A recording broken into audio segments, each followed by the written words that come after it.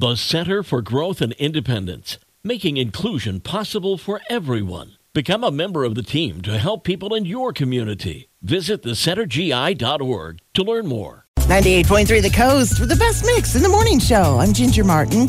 It is time for your Daily Dish, and it is official.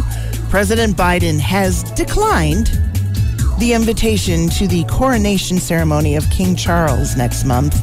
The White House is expected to send a representative to the event on May 6th. More than likely, it will be Vice President Kamala Harris. In the history of the United States, a president has never attended the coronation ceremony of a British monarch.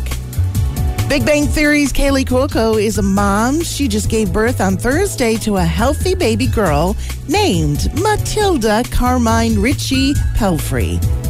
She showed off her new baby on Instagram, saying that she and significant other Tom Pelfrey are overjoyed and grateful for this little miracle. And there's a new top movie at the box office from over the weekend. The top 5 grossing movies were Creed 3, making $5 million. Scream 6, taking in $5.3 million, tied with His Only Son.